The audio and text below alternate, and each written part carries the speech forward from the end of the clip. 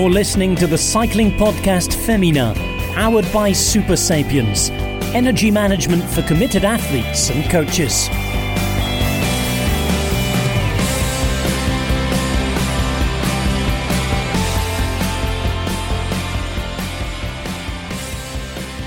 Well, welcome one, welcome all. It's June. It's the June edition of the Cycling Podcast Feminine. And as always, I am joined by my two fabulous co-hosts, both of them, well, I was going to say escapees from the Giro, but you both did the whole slog and are now here to talk about the women's cycling that's been happening this month. So I'm joined by Orla Chenoweth. Hello, both. And Richard Moore. Hello. How are you guys both feeling? You've got a very short recovery time. You're almost like Grand Tour champions yourself. Very quick recovery time to turn around, do another Grand Tour. Got to get that stomach ready for a few more wines, a few more delicious dinners, Richard. Yeah, it's, I got back a week ago and I've just about recovered, or just over a week ago. I was pretty ill afterwards, I have to say. Had to delay my COVID vaccine and have a COVID test what? instead. I think the rich food, the relentlessness of it. I guess we haven't been used to traveling like that and staying and even eating rich food. Maybe I've gone soft. I don't know in my winter at home. But it was a lot of fun. It was a lot of fun. But yeah, quick recovery for the tour. It's your warm-up Grand Tour. You'll be fine by the time we get to the Tour de France. You'll be feasting on foie gras. Oh, yeah. Without a problem. You have to see what your Super Sapiens monitored says when you... that'll be interesting, I think, at the Tour. Yeah, I might have to... Well, riders sometimes cover up their power meters. So that I might have to put sort of masking tape over my monitor. Oh, God. In denial. Yeah. And I guess the food is not so rich in Bath, but... Yes, many a Nando's was consumed in Bath, I have to say. That's where the Eurosport studios are for our cycling coverage in GCN. So I spent 4 weeks in all in Bath because obviously I had to quarantine for 5 days at the front of that. So I just got back a week ago as well. So enjoying what is gloriously sunny weather in Amsterdam, getting back to home life and... being with the kids before doing it all for the Tour de France and then the Olympics and then the Vuelta. They all run into one this year, which is a bit daunting. And then that's just Christmas then, isn't it? And then it's just Christmas. I was going to say, the nights are almost drawing in, aren't they? Yeah. And then, what a lovely year 2021 was, eh? But at least we've got plenty of women's racing to talk about. Exactly. That's a nice escape. And we should savour all of the racing that we had here in June without thinking too much about the rest of the year running away with us. So what do we have? Well, we have an interview that Orla has done with Elise Chabbey. I think it's Elise Chabbey, not Shabby. I know commentators say Shabby, but I can't imagine that it... Chabbey. Chabbey. It sounds... I mean, I hope it's shabby so that we can make the not too shabby joke. Yeah, as many times as we like. But anyway, so she won stage 1 of the Tour de Suisse in really exciting fashion, and then missed out on taking the overall. But Orla will get to that in her news roundup, of course. So we've got an interview with her coming up. I did an interview with Paulina Royackers, who's been having a really stonking season so far, and really seems to have upped her game with live racing across the Spanish races. And then we've got, we're taking a little bit of a turn off-road, I guess we could say, for the end of the programme, when Richard takes us on a journey onto the gravel roads to hear from Laurent de Crescenzo. And she won the Unbound gravel race, which, I'm not too familiar with gravel racing, but sounds, seeing as her winning time was 12 hours and 6 minutes and 49 seconds, yeah, that's a bit of a bumper race. So, well, let's get on with it then, shall we? Orla, do you want to take us on your magical mystery news roundup? Let's do it. Starting at the Vuelta a Burgos then. It was the first stage race of the year and the only Women's World Tour race actually since last we met, although there has been plenty of racing. And if you're a rider on an Olympic squad that's not the Netherlands, look away now, cover your ears, because the GC podium was filled with Dutchies. Anna van der Breggen on the top step, Annemiek van Vleuten behind, and Demi Vollering finishing in third. The only rider missing from that Olympic squad was Marianne Vos, and that's because Jumbo-Visma decided not to go to the race. It was also incidentally an SD Works 1-3 with van der Breggen and Vollering. A notable mention, I think, has to go to Clara Koppenberg as well, finishing in fourth. She was the only rider from a non-Women's World Tour team in the top 15 racing for rally cycling. And that's a best result in 2 years for the 25-year-old German after a few team switches in the last few seasons. So a really good performance from her. Quick run through the stage winners. Stage 1, Bike Exchange's Grace Brown. Stage 2, Anastasia Krisina of Ali BTC Ljubljana. Cecily Uttrup Ludwig took stage 3. And Anna van der Breggen took stage 4. And it was, of course, Uttrup Ludwig's first Women's World Tour win after 9 podiums, 12 actually if you include team time trials, and a first win of the year for FDJ Nouvelle Aquitaine Futuroscope. Now, as I said, that was the only Women's World Tour race since we last gathered, dear brethren. But Burgos did round off a 12-day racing stint in Spain, with many of the big names taking part in the 4 races prior. A great example, I'd say, of how to organise a calendar well, because these races are all 1.1, but coming as a sort of a block of mountainous one-day races, there's not much need for travel in between. So close in time and distance to Burgos, it meant that all the top teams were there. So results are noteworthy because of the field of competition, if nothing else. My pronunciation, though, might need a little bit of sirenage from the old police, the polizzi. Scottish name coming up? Scottish name coming up. Where's that one? No, I just presumed that would be what you would. It'd have to be with. the only. You're with a different pronunciation, police here, Roland. None of us are going to be picking you up on your Spanish. Is it Flirty Mackay? No, it's just even the name of the race. I never get this right. The Amakameen Nefaroaka Women's Elite Classics, and that was taken by Annemiek van Vleuten with Vollering second and Lisa Longo Borghini in third. The Navarra Women's Elite Classics was won by Arlena Sierra, Ruth Winder in second and Van Vleuten in third. The Gran Premio Ciudad de Eibar, I don't know if they do Ciudad or Ciudad in Eibar, someone will know. Anyway, that was Van der Breggen taking the win there with Van Vleuten in second and Elisa Longo Borghini in third. And Durango, my favourite name of a race, Imakameen Saria, won by Anna van der Breggen with Van Vleuten in second and Cecily Uttrup Ludwig in third. And Simon Le Bon fourth. Now, after that, we had the Lotto Thuringen Ladies Tour. It was won by Lucinda Brand, who took 2 stage wins, with Lorena Vibas also doubling up with wins, and other stages going to Emma Norsgaard and Lotte Kopecky. Norsgaard finished third overall and won the Young Riders classification. It blows my mind that she's Young Rider. I feel like because of her success, she's older than that and more experienced than that. Testament to her. And Kopecky finishing in second on GC. And we had our first Women's Tour de Suisse in 20 years, with stage 1, as Rose said, and the first leader's jersey going to Elise Chabbey. I'm going to go with Chabbey, although I do prefer the Chabbey for our puns. Outsprinting Lizzie Deignan to the line to take her first professional win. And stage 2 was won by Marta Bastianelli. That's her first win in 18 months, with the overall win taken by Lizzie Deignan. So those two doing it for the mums. Doing it entirely for themselves, of course, and their teams. But us mums can take some pleasure in that all the same when we can barely brush our hair of a morning. But it was a really interesting stage 2 because Chabbey had crashed.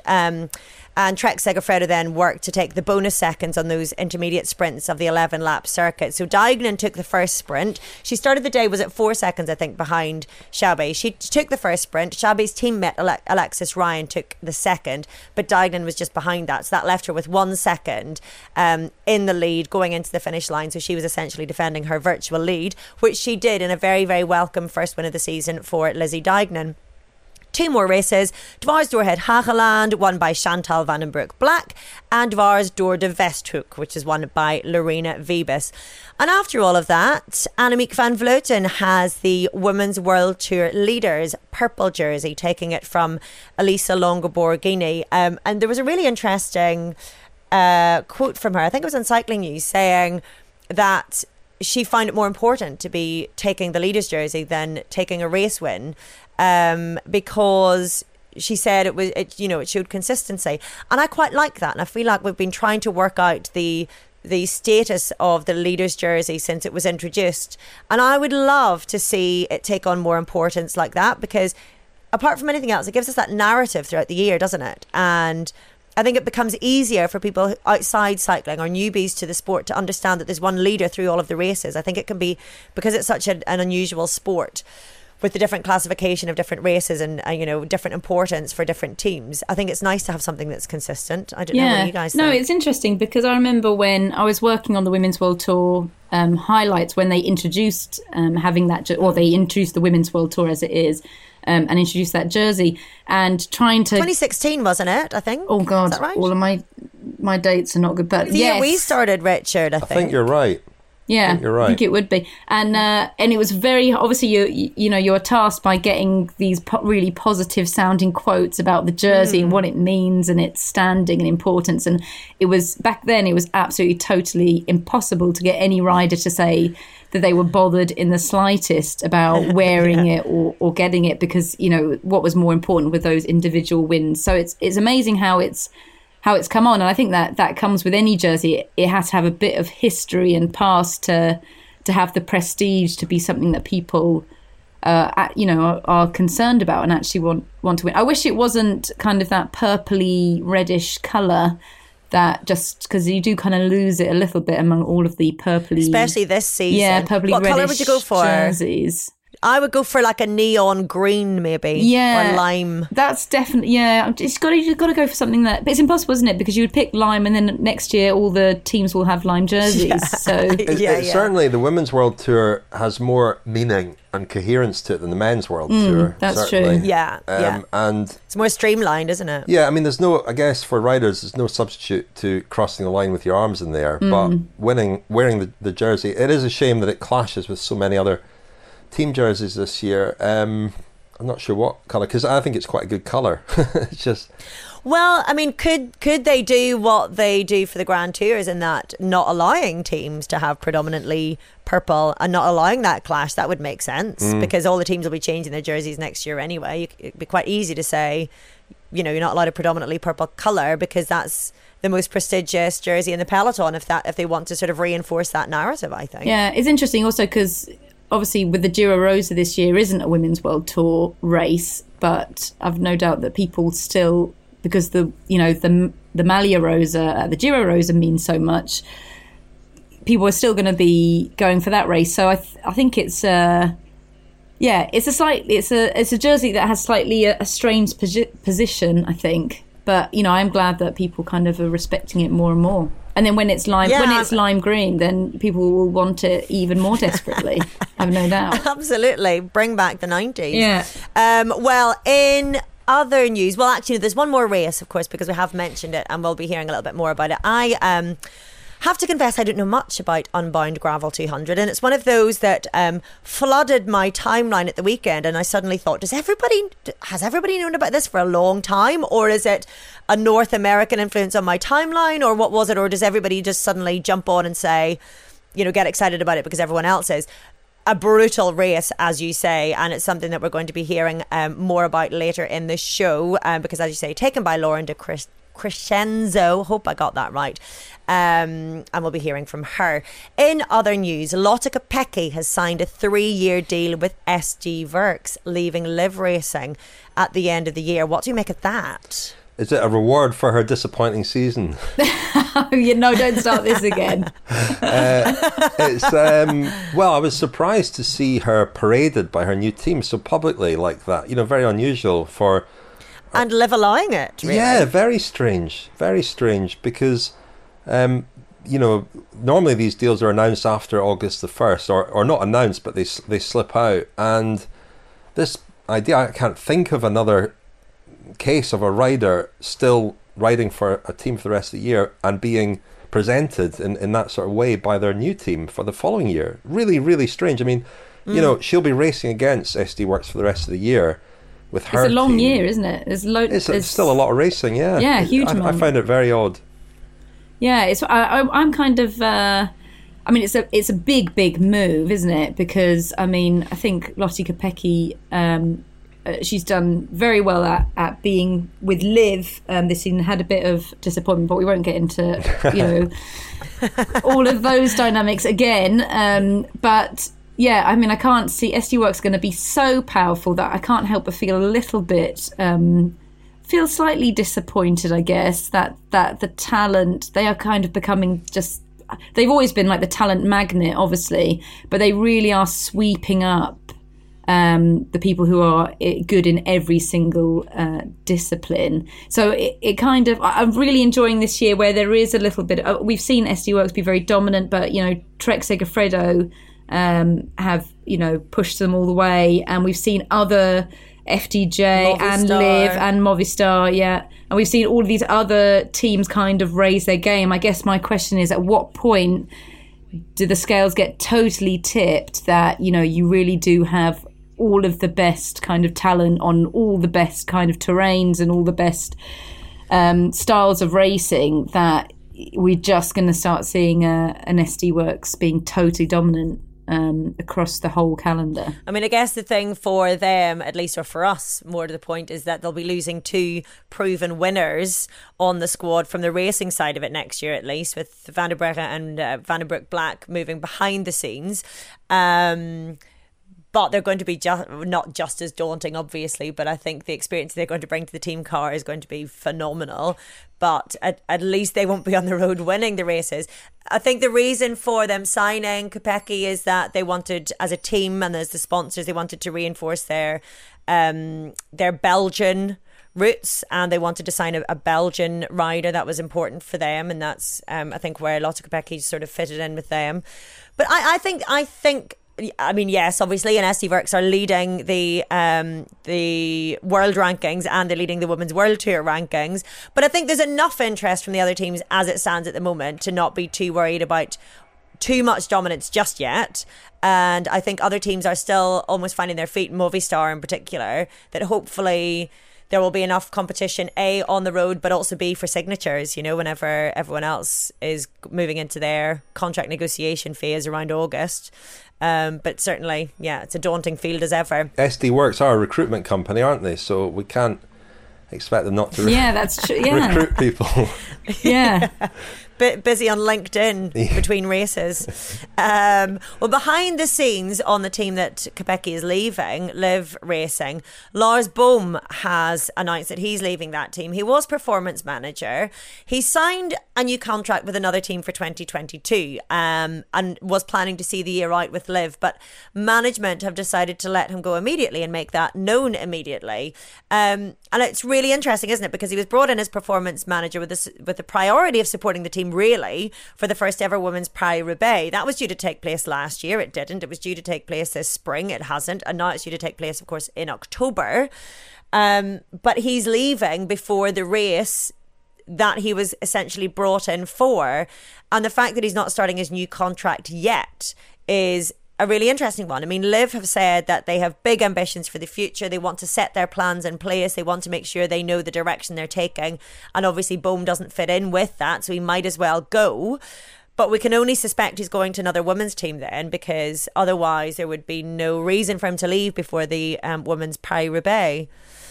Yeah. What a departure from there. It's interesting because, we hear from Paulina Royackers a bit later, but I mean, she puts a lot of her kind of newfound confidence down to the presence of Lars Bohm in the team. Because sometimes you do hear in cycling, this person's leaving, and it's all a little bit, because it is kind of a little bit, mysterious the way they kind of announced it. They announced he was going but can't say where and whatever. And he's going very early in the season. And sometimes it's just one of those creative differences things that, just some kind of disagreement behind the scenes that they're going. But obviously he was getting on very well. At least the riders really responded to him. So it would be very interesting to find out where he ends up. SD Works continue that dominance. Probably. Then scrap everything I just said. But that then is your news roundup. Well, we joked about Lars Bohm joining SD Works, and within hours of us recording the podcast, it was announced that he will join SD Works from the 1st of October on a 2-year contract. So there we go.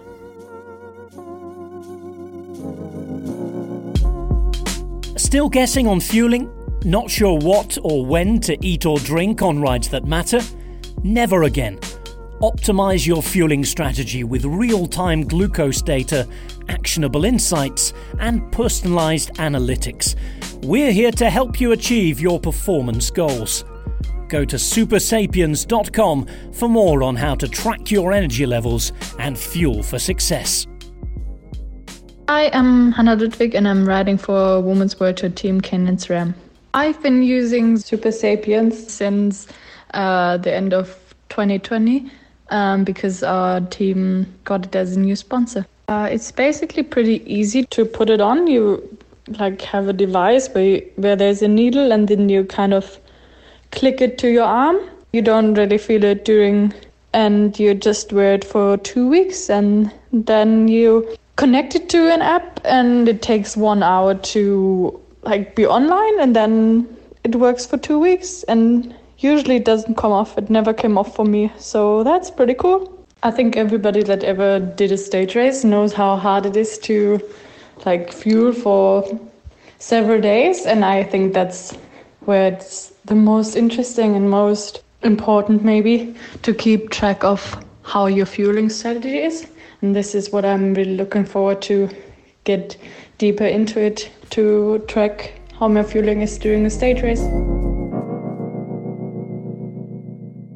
Well, that was Hannah Ludwig of Canyon SRAM talking about her using Super Sapiens, which is our sponsor. So thank you very much to them for coming on board this year and supporting the cycling podcast. And we have another athlete using Super Sapiens in our midst. Our very own Richard Moore. We can see you've got it on there, Richard. How are you getting on? And you've got yours, Rose, although I don't think you're wearing it yet. I do. I'm not wearing... No, look, I haven't got mine on quite yet, but I have just received it, so I'm looking forward to giving it a go. Well, yeah, I just fixed up at the weekend and I'm learning a lot about my blood glucose levels. It's very interesting. There is a lot to learn. Super Sapiens were in the news this week, not explicitly, but the UCI reaffirmed the rule that they are disallowed in competition, the Super Sapiens devices, any devices that measure your glucose levels for the moment. That's not a change, that's always been the case. They are primarily a training tool, so obviously still allowed for athletes like me to use in training.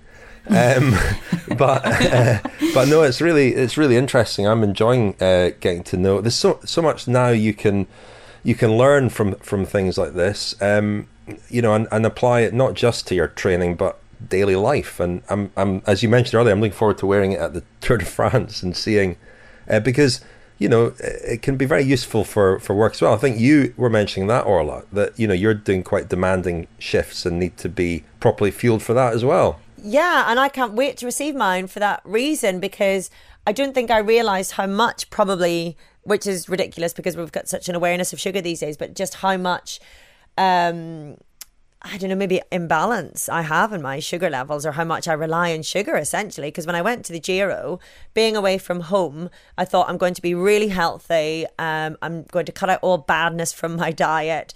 And I went on this sort of shake diet because I thought, well, that's how I'm getting all my proteins and all my vitamins. And I know it was plant-based and everything. And within 3 days, I almost passed out on air. We were doing this segment when we had an interview, and I was presenting around it. And during the interview, I thought, I'm not going to be able to finish this live show. I'm going to fall. I'm going to keel over live on air. And then it was only that night that I was talking to my husband, and he said, you're doing that shake diet, there's no sugar in that, that's probably what it is. So I had this massive sugar crash or sugar withdrawal, and it was really scary. It made me feel absolutely terrible. So I face planted into a kilo bag of Haribo after that, but I'd much rather be able to regulate my blood sugar levels. So I'm really excited about getting mine and giving it a go.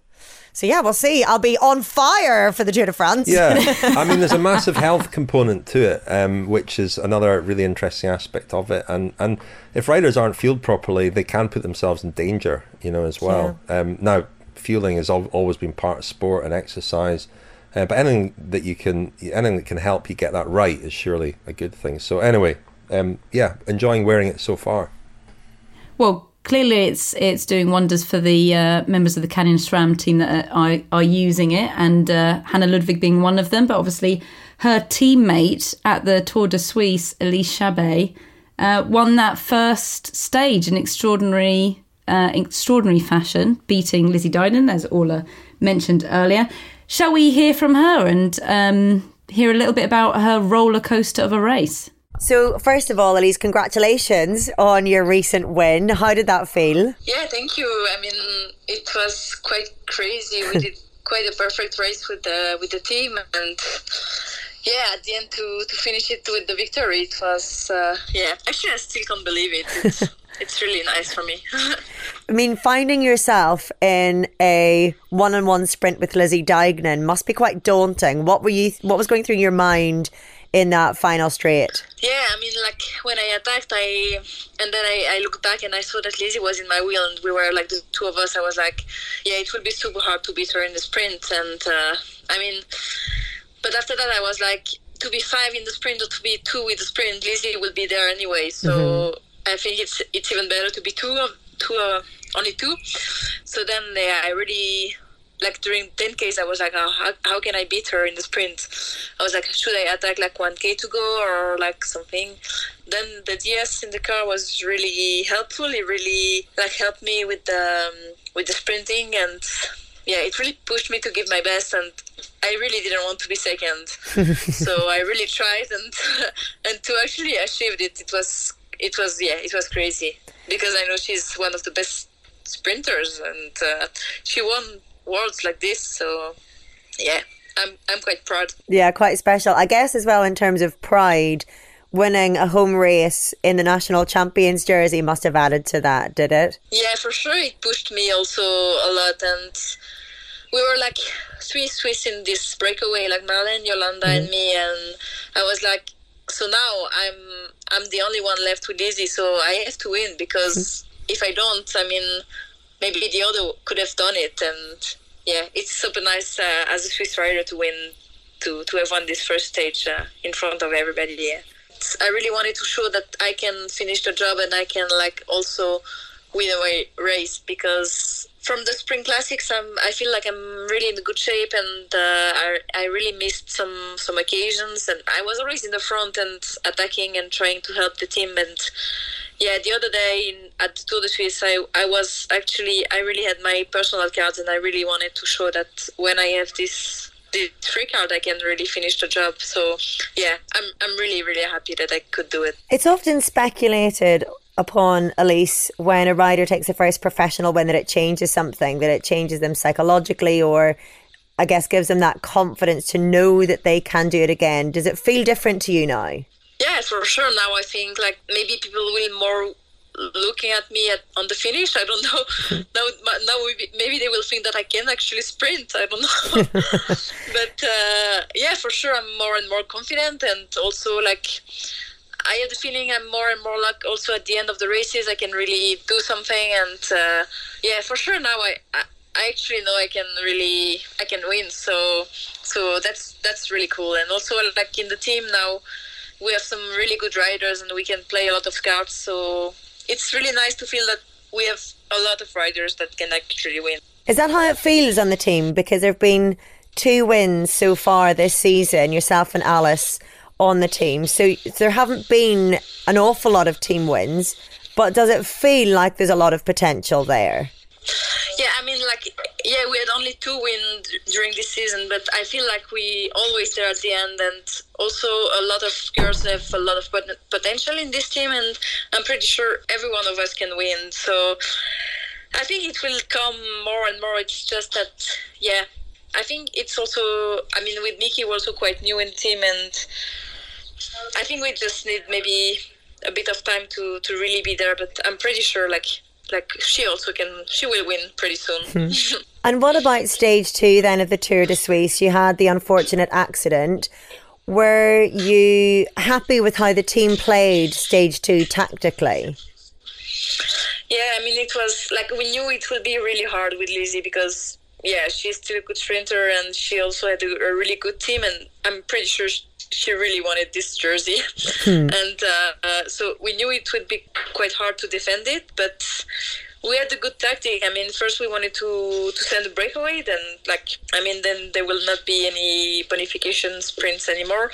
But actually it was really hard to go away because the trek team was there all the time, like covering everything. Yeah, I mean, also in this bunch it was super hard for me to move. Like normally it's quite okay to move in the bunch for me, but this day it was crazy. Like everybody was super crazy and it was wet and super technical, and I think the team really played really like rode in a good way and really tried everything for me, and I just couldn't finish it. So yeah. So you think it was more your own issue? You don't think there's anything that the team could have done differently to deny Lizzie those time bonuses? No, I guess. I think like the girls really try. Like they tried to go in the break, and then they really tried to go for the bonification and like to avoid that Lizzie has it.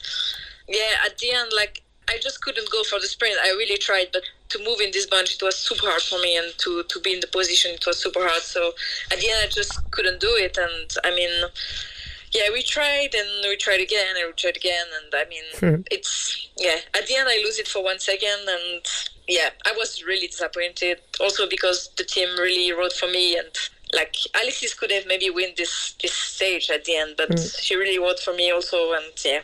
So, of course, I was disappointed, but at least we tried, and I mean, it's only 1 second, so I think next year we can come back and win it. And I guess the disappointment is relative. I'm guessing that before the race, you would have thought you'd be quite happy with second overall. Yeah, actually, that was I was thinking, like, after the stage 2, like, everybody was like, yeah, you should already be happy with your stage win yesterday, and yeah, I mean, of course, I'm really happy with it. But once you wear the leader jersey, of course, you also want to defend it and you want to give everything. So, I mean, it's normal to be disappointed also. But when I look back now, I think I can also be proud of what we did with the team. And so now I feel like I'm more happy than yesterday. And it will be better and better. It's good to hear. What has it been like for you joining Canyon SRAM? How have you found the team? Yeah, so I mean, last year was quite hard with the end of our team, and it was also really a rush to find another team because it was September and all the teams were complete. So yeah, it was really difficult moment, and actually I didn't have a lot of offers also because I didn't have a lot of results, and yeah, it was quite hard for me. And at the end, I mean, Ronnie agreed to take me, so it was really nice because I didn't really show something. So I think it was a really good opportunity for me. And I think since the beginning, I felt really good in this team. Like everybody was really welcoming with us, with Mickey and me. And since the first training camp, it was actually really nice. Like the girls really were really nice with us, and also the staff is really cool. So I'm really happy. I think I will not change anything. What kind of freedom is there within Canyon SRAM within a race? I'm wondering how much of the race tactics are decided in advance, how strict those tactics are, or how much you decide the race according to who's doing better on the day, if you know what I mean. So that's one thing I found it really cool in this team, is that I think everybody can have her own opportunity. Like if you play it well, you can, like everybody can win. Like for example, like for the stage in Tour de Suisse, like I was not like the leader of this stage. Like everybody could have gone for it. Like, and so first we wanted maybe to go for Alexis if it was a bunch sprint, and it's just depends on the situation. And at the end, I could go for it, but it was really open. So I think that's something really cool in this team, is that it's quite free. Like it depends how you feel during the race and how everybody is feeling, and we just communicate, and it's working like this. It seems from the outside to be quite different to how, for example, SD Works might ride, when you might think they've got any one number of riders who could win on any given day, but they seem to have quite clear race tactics in advance. Do you think that it's quite a different approach to a team like SD Works? Yeah, I mean, I just think that SD Works, like, they look like this, but I think it's actually also quite free in their team. I don't know. I mean, I don't have a lot of experience with that, but I think also in SD Works everybody can win. It's crazy how they ride, and I have the feeling they are also like all really free to go for it. It's always really interesting from the outside because you think you can understand a team's tactics whenever actually it can be whatever happens on the road, really. Yeah, actually, I think it's really hard to understand all the tactics because sometimes you feel like in SD work, sometimes you feel like, oh, so today for sure it's for Anna. And then at the end, you see Anna in the front working. So, yeah, I think it's really hard to know. And particularly in SD work, I mean, it's super hard because all the riders are super strong and actually all the riders can win. So, yeah. So where do you go from here then, Elise? How do you see your career panning out from here? Or where would you like to see it go, I guess? So actually it's funny because last month I still had a contract with the hospital from November. So normally I should have stopped cycling and start working in the hospital in November.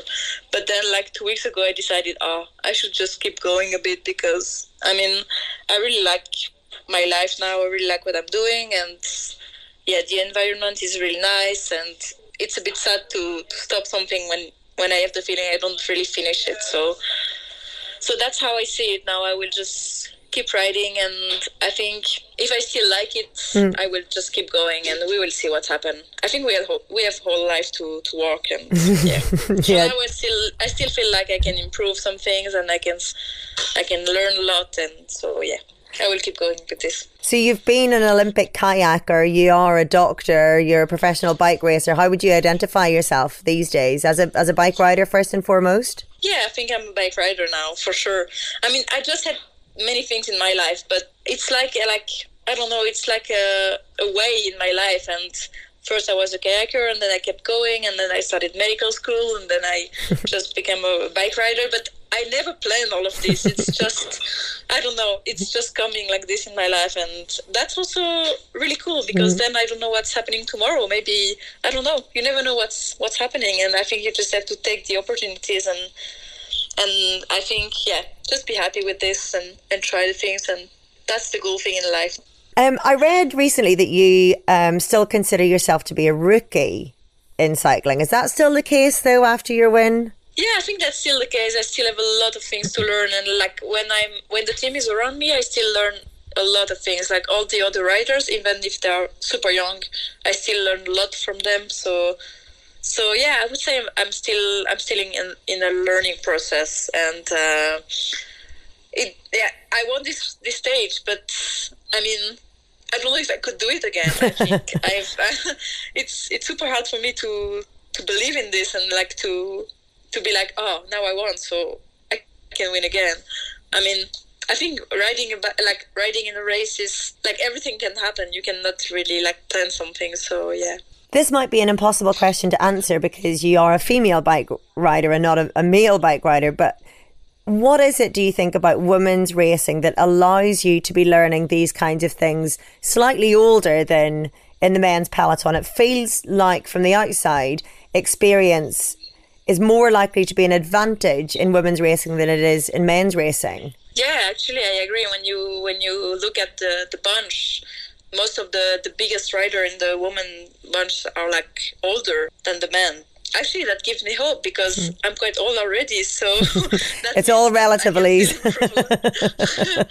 Yeah, I mean, sometimes like, I'm already super old. I mean, but then when I look at Annemiek or like these other riders, I'm like, yeah, I still have time to learn. I still have time to improve, and I still have a lot of time to win some races. So that's super cool, I think. Do you know why that might be? Is there anything that you can think of that would be the reason that older riders do seem to do better in women's? Well, they do better in women's racing than they do in men's racing.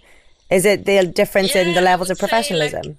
I think this sport is like a super hard sport. I mean, you have to do everything right, like not only like during the races, but also all around, like about the training, about the food, about like how you recover, how you are mentally, and this kind of thing. I think you learn only by experience, and I think that's why we need sometimes to really know about it. And for example, training. I mean, when you're young, you just go full gas all the time, and you just, I don't know, you just like ride your bike and go always super hard in training. And I think maybe after you learn that actually you have to go super easy, and then for the intensity super hard. And even that, sometimes I feel like I still have to learn this kind of things. Okay, well, that was Elise Chabbey talking to you, Orla, about her Tour de Suisse, which was, I mean, what did we make of the tactics? She put it all on herself for losing that overall title on the second day, on the second stage. But what did we think?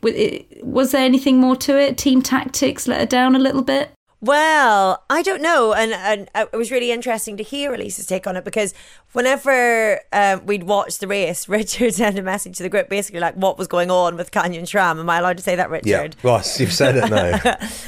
And I always find it really interesting then to talk to the riders and see actually what was going on. And I just wonder sometimes whether, tactics can seem really obvious. And this is probably an obvious thing to say, but it can seem really obvious when we're watching. And actually, it's just a case of trying and trying and trying to make that happen. And if it doesn't work, it doesn't work. And as Elise said, it was a really rough day. It was wet, really technical. It was really aggressive. Those first couple of intermediate sprints, they couldn't get a breakaway to go. I mean, Canyon SRAM were trying to get in the breakaway. They couldn't. But even any breakaway that didn't have Trek, and it would have been fine. And it just didn't work out their way, according to Elise at least.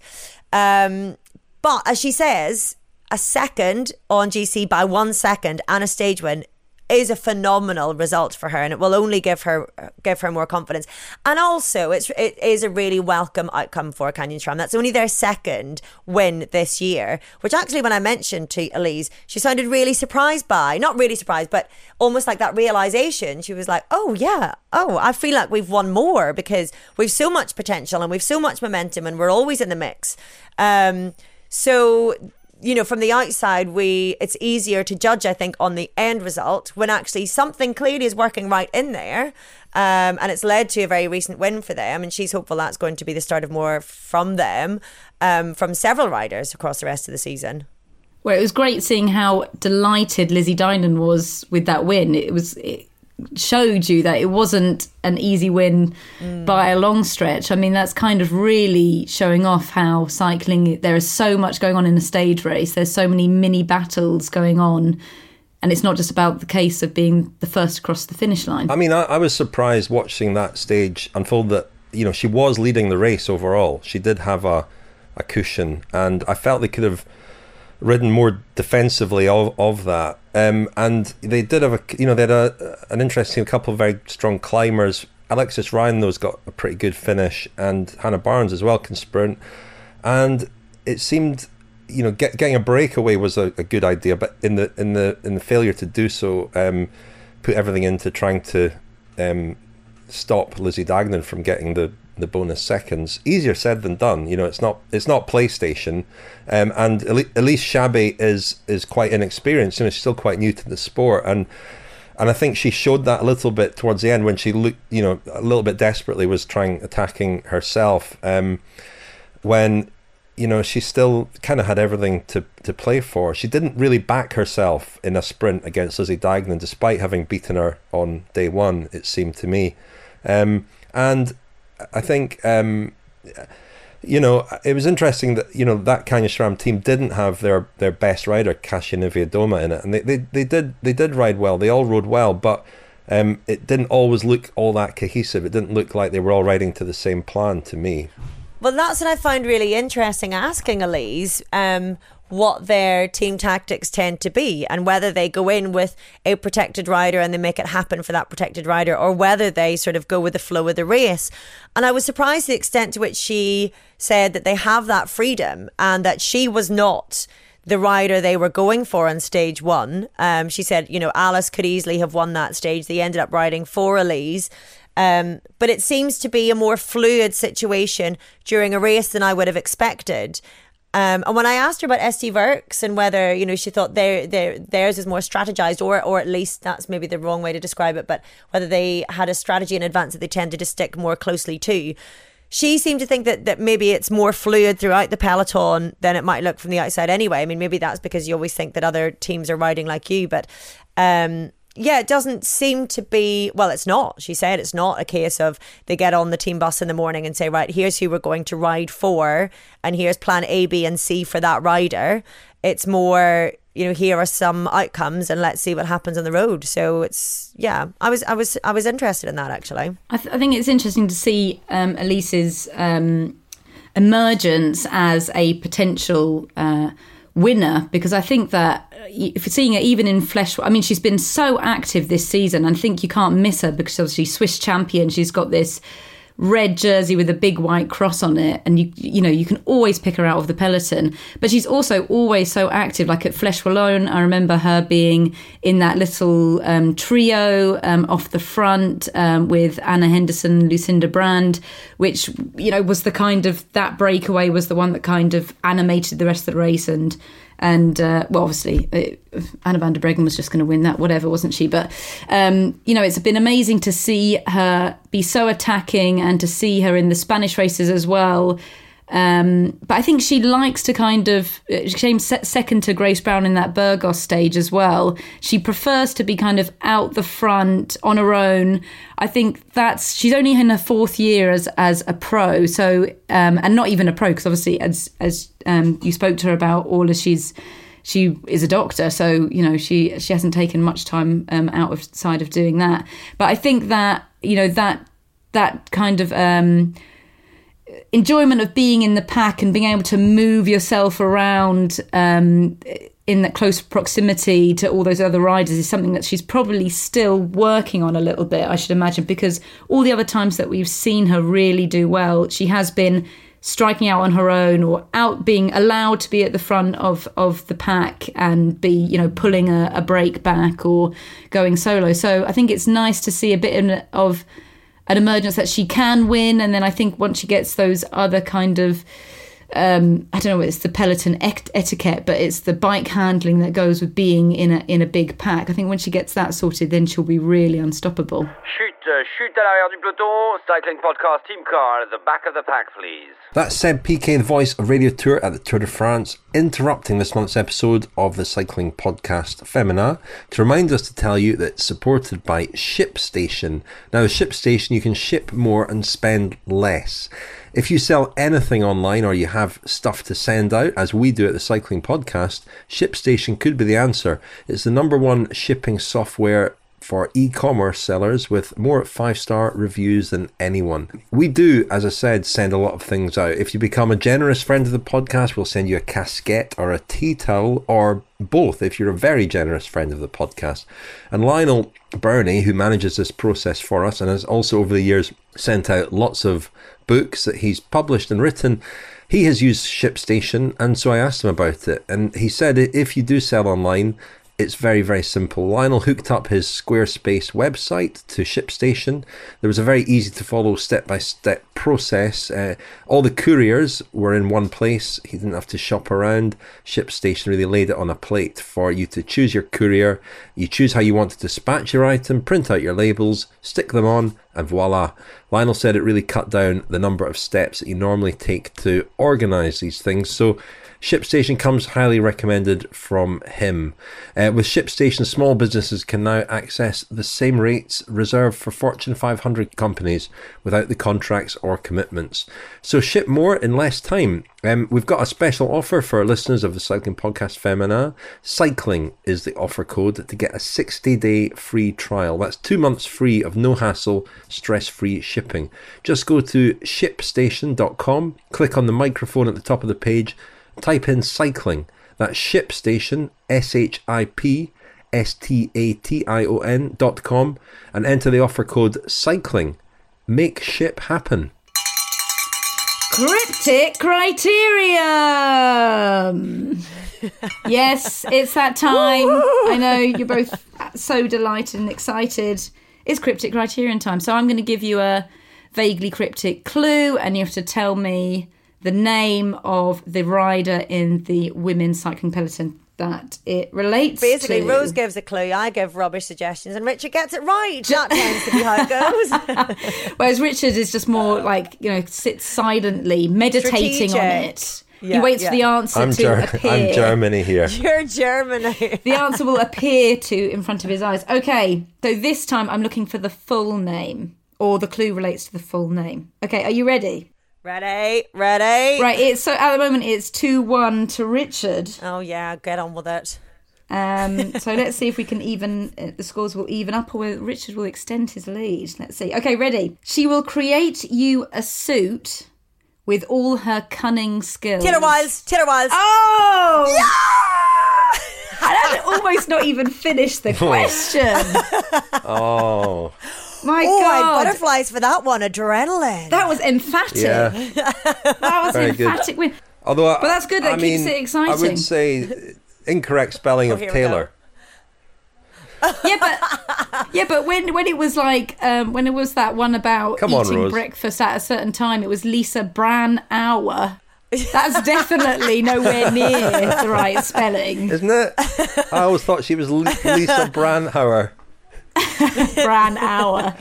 So congratulations, all of that. That evens it up. That keeps it. Oh no! It's almost like On a we knife planned edge. whole it. month now. Keeps it. Yeah. Now we go to Gonna go down now to we the go to wire. penalties.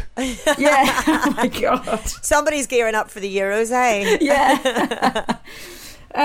Yes. So yeah, congratulations. Oh, sorry. hold We've on got a minute. extra time in sudden death before we get to penalties. Yeah. We're a long way from penalties yet. gonna have to that was a just- good one, though. That Lots was a of good playing one, time. Rose. You That like was that a very one? good one. Yeah. Oh, okay, good.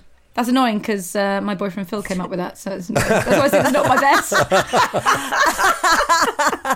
Oh well, I like Phil doing them. We're in a similar wavelength. Clearly, Damn. I think you and Richard have got a more obscure way of thinking. You clearly tap into that, Richard. Yeah. I think. Yeah. Maybe we should try this. Maybe do it turnabout. Okay. Sometimes you, Okay, and then Rose, see. Sometimes Phil. Yeah. And see if there's a consistency Yeah. here. And then we can all swap partners. Brilliant. I think this is a different kind of podcast. Chute à l'arrière du peloton, Cycling Podcast Team Car, the back of the pack, please. This episode of the Cycling Podcast Femina is supported by LinkedIn Jobs. Now, today, many small business owners are busier than ever, and because they're focused on managing and growing their business, they can't always spend the time they wish they could on recruiting.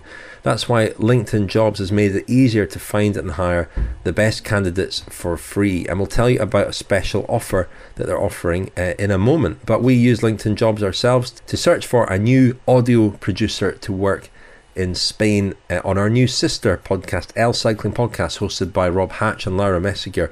Obviously, we were looking for somebody with very specific skills, audio production skills primarily, but we also wanted them to speak English as well as good Spanish. They needed to be flexible, be prepared to change their plans at short notice, ideally also to be based in Madrid, where Laura lives. And we, through this process, we were inundated with very strong applicants. It was a remarkably targeted way of finding the right candidate. There was also an excellent system with LinkedIn Jobs to organise the applicants according to suitability, to filter them, and of the over 50 applicants that we had, one drifted to the top of the pile. His name was Marcos Cuevas, and he's produced all 8 episodes of El Cycling Podcast so far, and it's been a huge hit. So through LinkedIn Jobs, we definitely found the right person. Get started by posting your job for free to reach LinkedIn's network of over 30 million professionals in the UK. Fill out targeted screening questions to get your role in front of the most qualified candidates with the experience, skills and motivation you need. And then use the simple tools to filter and prioritise the top candidates that you'd like to interview. LinkedIn Jobs will help you hire the right person for your role, and your first job post is free. Just visit linkedin.com/cycle. Again, that's linkedin.com/cycle to post a job for free. Terms and conditions apply. Well, next up we have an interview that I did with Paulina Royackers, and I actually, at the beginning of the call when I was asking Pauline if it was Paulina or Paulina, she said, actually, my name is actually, on my birth certificate, my passport, is actually just Pauline, no A. Oh. Which was really interesting because she was not born in Canada but raised in Canada for the first 8 years, and her parents are Dutch and gave her Pauline, but they were presuming that everyone would pronounce it Paulina, but then everyone pronounced it Pauline, and then so she just sticks an A on it so that everyone knows how to pronounce it. So did she say, though, was it Pauline or Pauline? She said... Because in Dutch it would be Paul. She said Paulina. Oh, okay. I say that now, and then I'm going to listen to it back. I have a Dutch friend who's called... and then I would have got it wrong, even having asked. I have a Dutch friend called Paul, and we call him Paul, but I could also be getting that wrong, and he'd be like, "What's Why that does Irish she keep- accent? Yeah. Why don't you just call me Paul?" But you can just blame your Irish accent. It works perfectly. Yeah, I do on everything. Yeah, for So everything. let's hear from Paulina Royackers, who's had tremendous, plenty of top tens this season, has really kind of stepped up her game, I think. So let's hear about what she has to say about it. Paulina, congratulations on what's been a great season so far. What did you make of it? Do you think it's been a particularly good season, or? Yeah. I work hard for this. The last 3 years, I really joined with my team CCCC, and I learned a lot from Marianne Vos. And because of her riding the last 3 years, I was like also with food and how she focuses on the races. And yeah, you can see if she wants to win or is a race for her, then you see her focus really in her.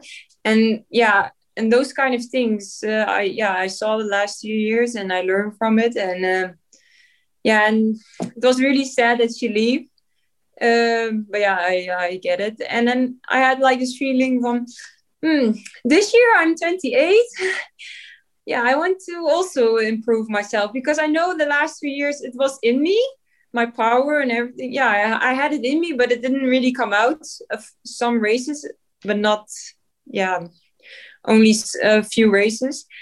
And yeah, this year I was like, I had a lot of confidence from my team, and they really trust me. And with working with Lars Boom as director he gave me a lot of confidence, and he put me into the races really good, like focus on this wheel and use your power on the right moment. And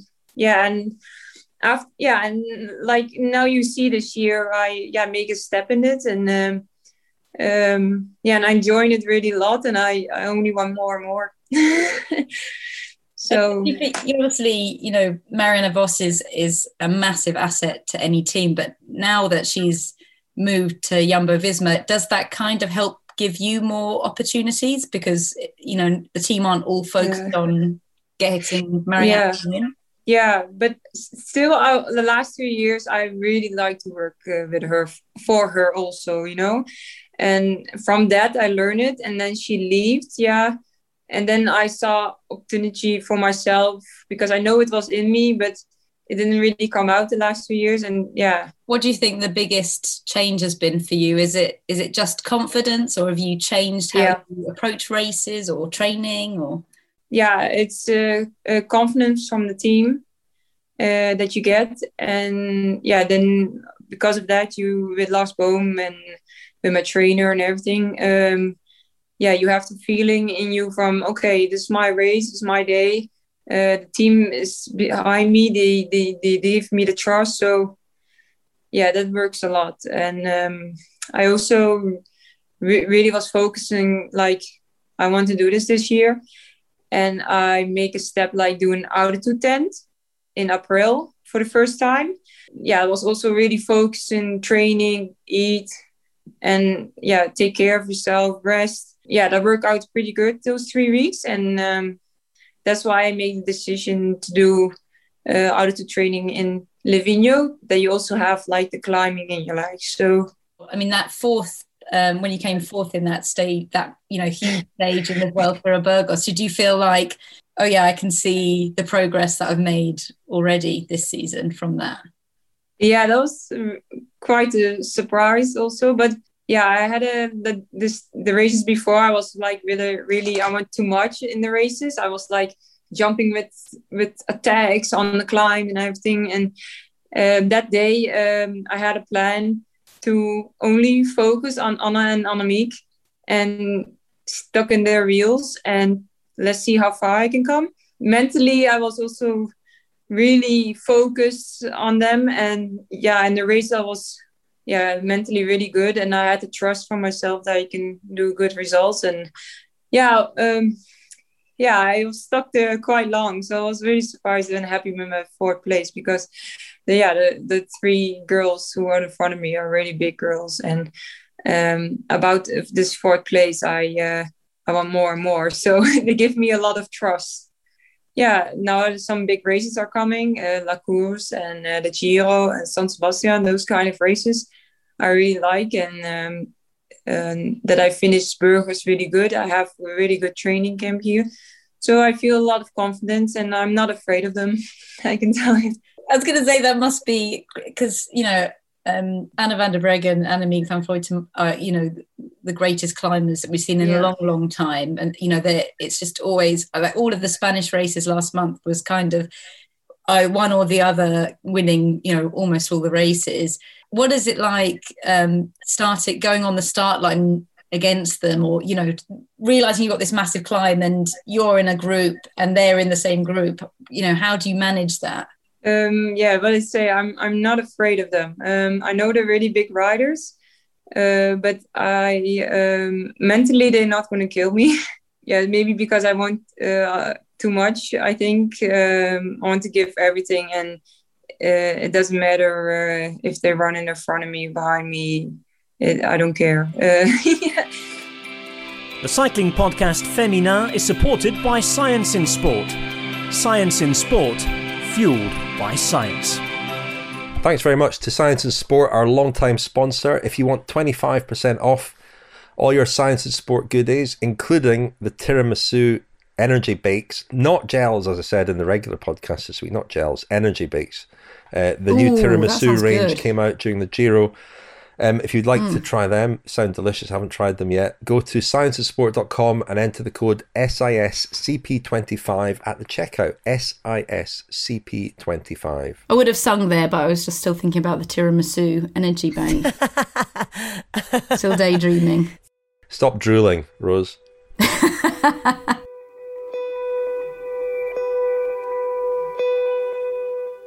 In Kansas last weekend, the winner of Unbound, arguably the world's biggest gravel race, was Lauren de Crescenzo, who covered the 200 miles in 12 hours and 6 minutes to finish some 16 minutes ahead of the defending champion, Amity Rockwell. De Crescenzo had 2 early punctures, but she led alone for the last hour or so of the race to claim perhaps the biggest victory in a cycling career that has been punctuated by bad luck, adversity, and a life-altering brain injury.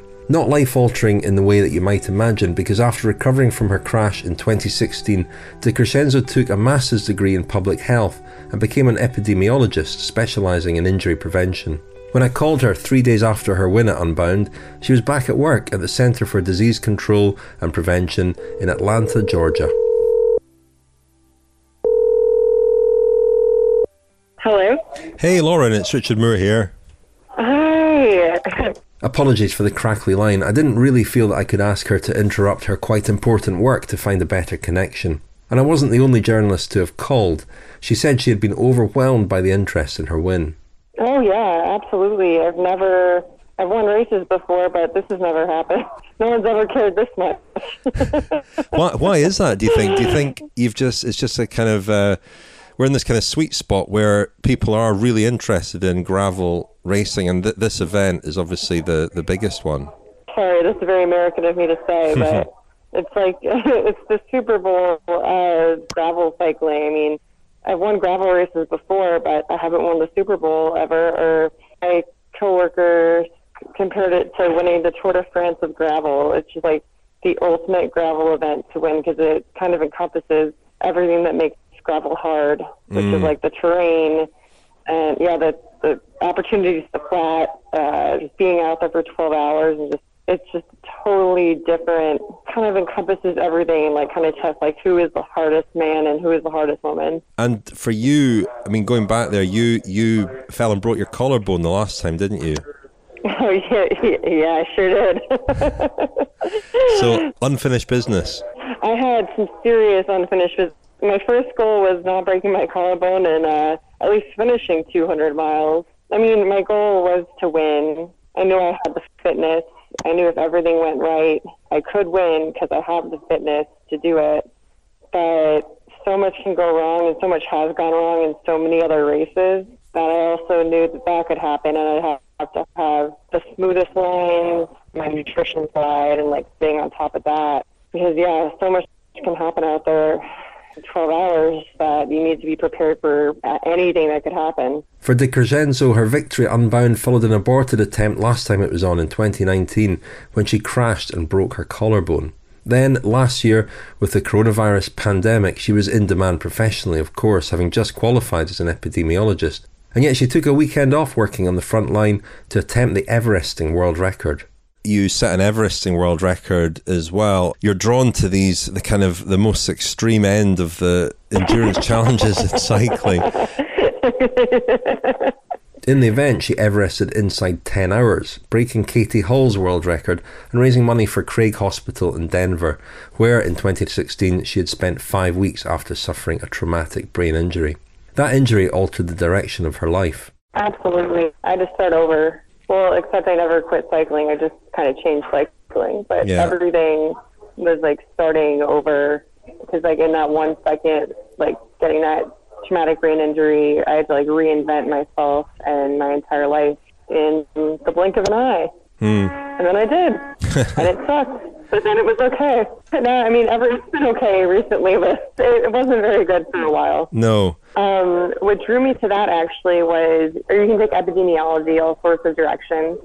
And the thing I chose to focus on in graduate school was injury epidemiology. So that's just like studying the rates and most like the trends of injury in like states and communities or nations. You're just studying like injury and you're trying to prevent injury from ever happening. So after my crash, in the hospital, that became my new life goal. I'm like, I'm going to go back to grad school and I'm going to study injury epidemiology. This will never happen again to anyone. And Perhaps because she's been through a lot in her cycling career and professionally over the last year, she felt unexpectedly emotional at the finish of Unbound. I have never felt that emotional at a finish, just like putting your body through that much and then it succeeding at that and then it being over and knowing that you like completely turned yourself inside out. You made all these sacrifices in training and everything. It's just very satisfying and with that very emotional because you like pushed your body to that point where you get a little emotional. But in Everesting, I did cry in Everesting because like maybe I wasn't as prepared for Everesting. I didn't have a coach. I was just kind of flying by the seat of my pants, hoping everything would go well. And this one, there was a lot more preparation, and there were no tears involved in this one, except for at the very end. Those were like happy tears, though. But also, like everything that like went into it, all the times I failed with cycling. Like I don't know if you didn't tell anything about my crash. Yeah. That was hard. That's what made it especially emotional. And then just some recent things with my grandpa just passed away from COVID, and my old teammate. I was like pointing up to the sky because it was just a very emotional moment. Working on the COVID front line, racing at a high level, breaking the Everesting world record, winning Unbound. Clearly, De Crescenzo is very busy, and yet she still found time to get married recently. I got married last weekend. So you're packing a lot in. Two most important things probably that's happened in my life all in 6 days. What's that? Are you managing a honeymoon or is it that was a honeymoon? That was the honeymoon. Basically, it's just been tough to travel with COVID, but he just graduated. My husband just graduated from medical school at Emory. And he's starting residency, so it's not a good time to go on a honeymoon anyway. So we thought, why not just go to Victoria? And what next? I mean, what next? Does this win? Does it open doors for you? Does it create new opportunities for your racing as well? Absolutely. So the next race on my calendar is Pro Nats in Knoxville. I'm going to be doing. I've been in the TT position a lot lately, spending a lot of time there, doing the time trial and the road race. Like that's my next race. But I think this win opens I think we could really change the game right now for female cycling because I've seen some of like the posts from people just about like how little attention compared to the men the women were getting. And I think it's time that needs to change because I put in just as much work as those guys did.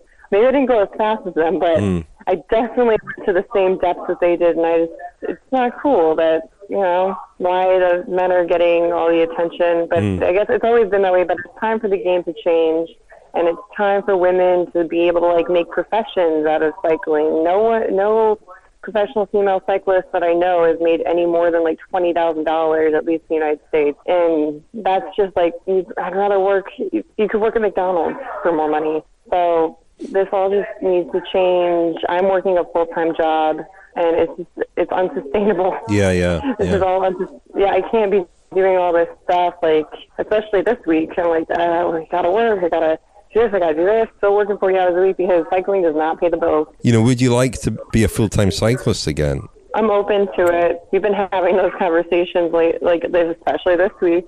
We're having that conversation again, and I am weighing all the different options. It's hard. I've been there. I wasn't planning on it, but I feel like I'm a much better cyclist than I am worker.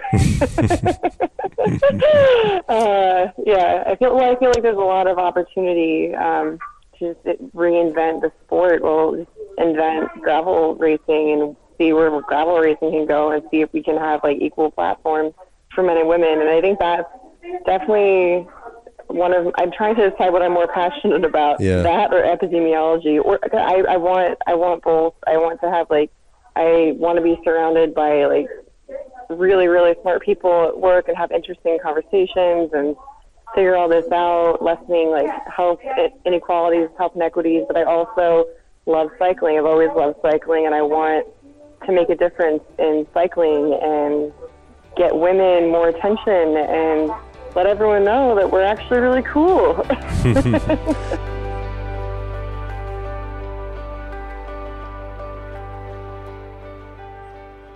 Well, Rose and Orla, that was Lauren de Crescenzo, a woman with a lot going on. She won the world's biggest gravel race at the weekend, Unbound, as it's now known, and was back at work a couple of days later, doing her very important job. She's an epidemiologist. As I said to her, we're all epidemiologists now, aren't we? I bet you love that. Some more qualified than others. Some are professional and some of us are amateur. But I mean, she's obviously had a very busy year, but still managed to break the Everesting world record, get married, and the one thing she's not managed to do is have a honeymoon. But fair enough. She was off in Kansas. Loser. Oh, come on. Yeah. I made at least one loaf of banana bread, so... And that's a loaf more than me. But very, impressive, but also it's a very exciting time for gravel racing. And one of the most appealing things I find about it is the difficulty in watching it. It makes it more... It kind of adds to the mystique of it. And we know from watching... What, that you don't know much about it? Yeah, because your imagination really can go to town with it a little bit. It feels like a throwback, we spoke to Ian Boswell as well, who won the men's race, about how the race unfolded, and it did sound sort of quite magical, an experience to do. I asked Lauren as well whether she had enjoyed it, and she did. Certainly more than Everesting, because it's a bit more fun to going place to place, I guess. But I think it's a really exciting time for gravel racing. We all love Strade Bianche. We enjoyed the gravel stage at the Tour of Italy, and it seems that in America that scene is really taking off and becoming quite professional. Some people don't like that, but that brings opportunities to make it bigger and to allow more people to see it. Yeah, we are seeing it creep more and more into traditional road racing. And it often is those stages are the stages that you think about when, I'm thinking about the Giro d'Italia, the men's Giro d'Italia has just been having that kind of, I don't know, it wasn't gravel, was it? It was like dirt riding at the end. Dirt, white dirt, dust roads, yeah. And then thinking about last year at the Giro Rosa when Annemiek van Vleuten was just stormed ahead on those white gravel roads there. And I think you're seeing more and more of these stage races kind of wanting to incorporate a gravel road. Whereas I remember years ago at the Tour de France when they were putting in cobbled stages, there was all this big kind of furore of, should there be a cobbled stage? Is it not too, riders could get injured or crash, or is it not, is not too much of a lottery to put it into something that's kind of you're building through like a grand tour? And there was a similar view at the Giro about the white roads. Yeah. I wonder if the professionalisation or the increasing professionalisation of gravel means that we'll start to have like different categories. So it'll be a case of, oh, well, that's not a gravel stage of the Tour de France. That's a mere unpaved white road dusty stage with a fine granular consistency. Yeah. You know, whether we'll get like gravel snobbery now, whereby it's not going to qualify unless it's a certain grade of stone. Who knows? But I like it. I like it. I think it's fun. It's fun to watch anyway. Aficionados. The gravel police. Yeah, exactly. The gravel. No, how could I put that? The gravelian. I can't say it. How would you say gravel aficionados? Gravel stabulary. The gravelianados. That's what I was trying to say.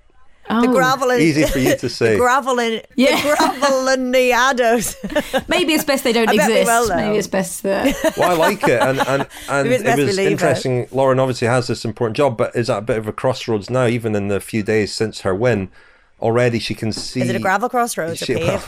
She can see that there are doors opening and opportunities perhaps ahead of her to maybe pursue cycling as a full-time career again, which is a difficult decision. Luckily, she sounds like she's got an awful lot of time in her hands. Oh yeah. She's not busy or anything. That's good. One thing I wanted to ask you both before we go this month, we knew already that there was the Women's Tour de France next year. Tour de France Femme has been confirmed and been given a slot in the calendar and World Tour status. What, a week-long race, and it kind of links to that last discussion. What do we think? What sort of course do you think? I mean, is it going to be a race that goes into the high mountains? It's going to start in Paris. Is that feasible, or maybe one of the the Massif Central, or what do you think it should do, and what do you think it could do? Oh, that's a big question. This is where my guard is already up a little bit, because I hadn't even thought that. And now I'm thinking, oh man, if we get like 6-7 stages of crit racing and sprints, then I might just tear all my hair out. It absolutely has to be. Fundamentally, we need at least a sprint, a medium mountain, a high mountain, and a time trial, don't we? And then gravel, anything else cobbles around that, I don't really care. I mean, gravel would be wonderful. I mean, it doesn't need any of that, though, does it? It doesn't need any of that, and it doesn't really need any arbitrariness. It would be lovely to have something that is a pure stage race, if you know what I mean, that covers all of the disciplines. I think it absolutely needs those, and then anything else is an icing on the cake. If it's missing one of those, in particular, if it's missing a high mountain stage, then we've got trouble, don't we? And I just don't want this to be left open to any criticism. It needs to be as perfect as it can be, and it needs to showcase women's racing as brilliantly as it can be, because there's too much riding on it, and there's too many people watching, and there's too much that can go wrong. It needs to be right. I think it definitely needs to live up to its name, basically. I mean, there are actually quite a lot of stage races in women's cycling. I know a lot of them got cancelled this year, but coming up next year, there's quite a few springing up. There's a lot of them, like the Tour de Suisse has already said that they want to develop into being a 4-day, 5-day stage race. So I think the key thing for this Tour de France next year is that it lives up to that name. You get those vistas that you expect to see when you turn on to see the Tour de France. You're expecting to see the fields of sunflowers and the big mountains and the Champs-Élysées. You're expecting to see those. So I think those elements have to be in it.